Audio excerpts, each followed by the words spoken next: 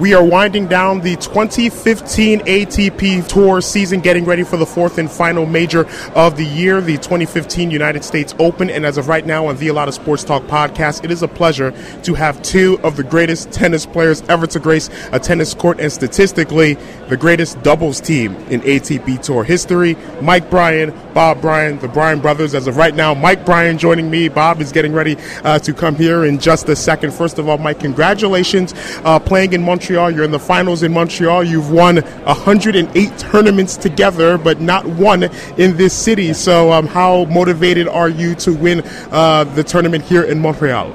Yeah, first of all, it feels great to be in the finals. We just won a tough match. I think 10-6 in the super breaker, which, is never easy. There's a lot of pressure in those super breakers, but it feels good to be in the finals here. We've actually, yeah, you're right, we've never won in Montreal. I think we've won 4 times in Toronto, so we love to check that one off. We play our buddy Daniel Nestor, who we played over 50 times. And so it's going to be exciting to play him. We've been playing him for the last 15 years on tour. He's one of the legends of doubles. We have a ton of respect for him. It's amazing what he's doing at age 42. So that's going to be a lot of fun battling him again. Bob Bryan joining us right now. And first of all, Bob, Mike just mentioned playing an opponent that you've played over 50 times. The saying is familiarity breeds contempt, but with doubles you see so many of the same players. Is there a camaraderie with a lot of the players that are in doubles right now that you see? Yeah, we're a band of brothers. We compete hard on the court, but we all have the same goals. We're trying to make doubles more popular. I think we put on a good show out there for the fans. It was packed, and I know on Danny's court, he's playing Novak, which is awesome for doubles to have those big singles guys jump in there, shine the spotlight on us a little more. Speaking of the singles, you guys did play, I believe, Rafael Nadal and Fernando Verdasco.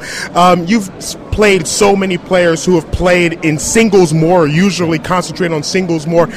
When you see those players out on the court in doubles, what is your mindset, and do you believe that some of the top singles players should probably take a little bit more time playing doubles, in your opinion, Bob? Yeah, I mean, the singles game's so physical, so for Nadal and Federer and these guys to play week in and week out, it's not really realistic. We're big fans of these guys. We really respect what they're doing, and Nadal has 14 slams, which is just amazing. On the doubles court, we just try to expose his lack of experience. That's about it. We try to use a lot of our double skills. He can't use those big legs to run side to side. Doubles is a lot quicker, and we exposed that a little bit last night. I asked Mike this question: what would a tournament title in Montreal? You've won this event in Toronto, but what would a tournament title in Montreal mean to you? Yeah, it would mean a lot. We've been successful in Canada, not necessarily Montreal. So to hold up the trophy here in this city would be amazing, and to do it against Daniel Nestor is incredible, because it's really a celebration of his career. He's going to the Hall of Fame. He's 42 years old. He's the oldest guy out here, and everyone really appreciates what he's doing. With the Bryan brothers, once again, future Hall of Famers as well, 108 titles together. What about the doubles game with yourself, Daniel Nestor, Mike, lends itself to longevity? Leander Paes, a few other players. What about the doubles game lends itself to longevity? Yeah, I mean, it's a game you actually get better with age sometimes. We won our first slam at 25. A lot of these guys are winning their first slams past 30. But, as you see, it's half the court. It's not as physical. It takes a lot of different skills. We're working on our hands, and it's not a war of attrition. So it's great to see these guys lasting longer. I think about 10 years ago, the oldest player to ever play was like 35. Mark Woodford shut it down at 35, and we were thinking, oh, my God, this guy's ancient. But now I think Daniel Nestor raised the bar. I mean, at 42 years old now, everyone wants to do what he's doing. I think it just takes a few guys to blaze the path, and hopefully you'll see guys playing in their 40s. Mike just mentioned you get better with age. What do you think you got better at and have gotten better at over the years on the tennis court with your brother? There's so much to learn with doubles. There's so many different strategies, so many different subtle shots you're hitting out there. Our communication's still getting stronger. We're throwing new stuff at guys. Guys have seen us play so many times, whether it's against them or they've seen us play on TV. They have a scouting report against us, so we have to change it up. And I think our coach David McPherson's doing a good job of giving us some more arrows in our quiver. So, I mean, that's the key tomorrow is just showing Daniel Nestor a different look.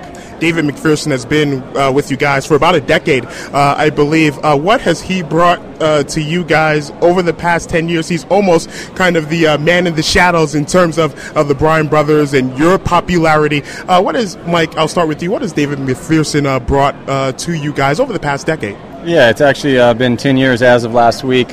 We've loved every minute of it. He's one of the most positive guys. He's a good road warrior. He's a good day-to-day guy. He works harder than any other coach out here. He's here late night scouting matches. He's a doubles genius. I mean, we actually played him on tour. He actually clipped us. Got to 11 in the world. He's a great poacher. He read the game really well. So he's tried to implement that in our games because we have the power.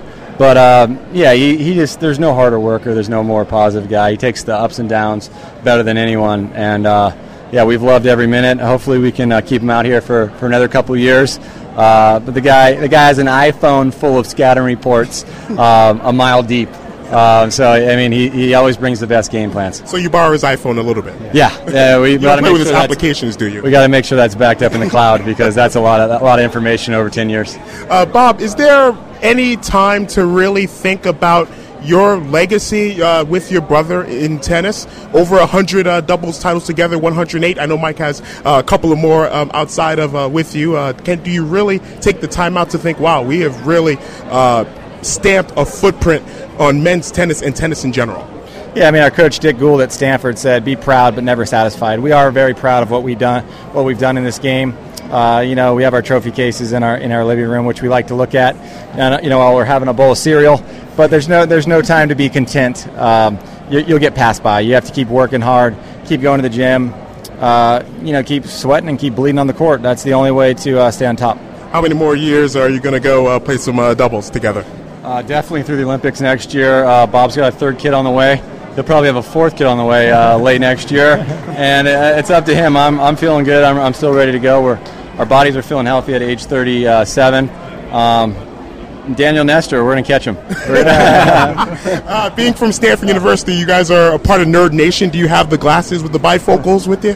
Nerd Nation actually started after we left Stanford. Yes. We haven't had time to get back and really enjoy their football legacy that they've been leaving. But, when we retire, we'll be on the farm all the time, helping the tennis team and enjoying the Nerd Nation. Bob Bryan, Mike Bryan, it's been a pleasure. Thank you so very much for joining us. Congratulations here in Montreal, and best of luck and success at the U.S. Open and going forward. Thank you. Thanks so much.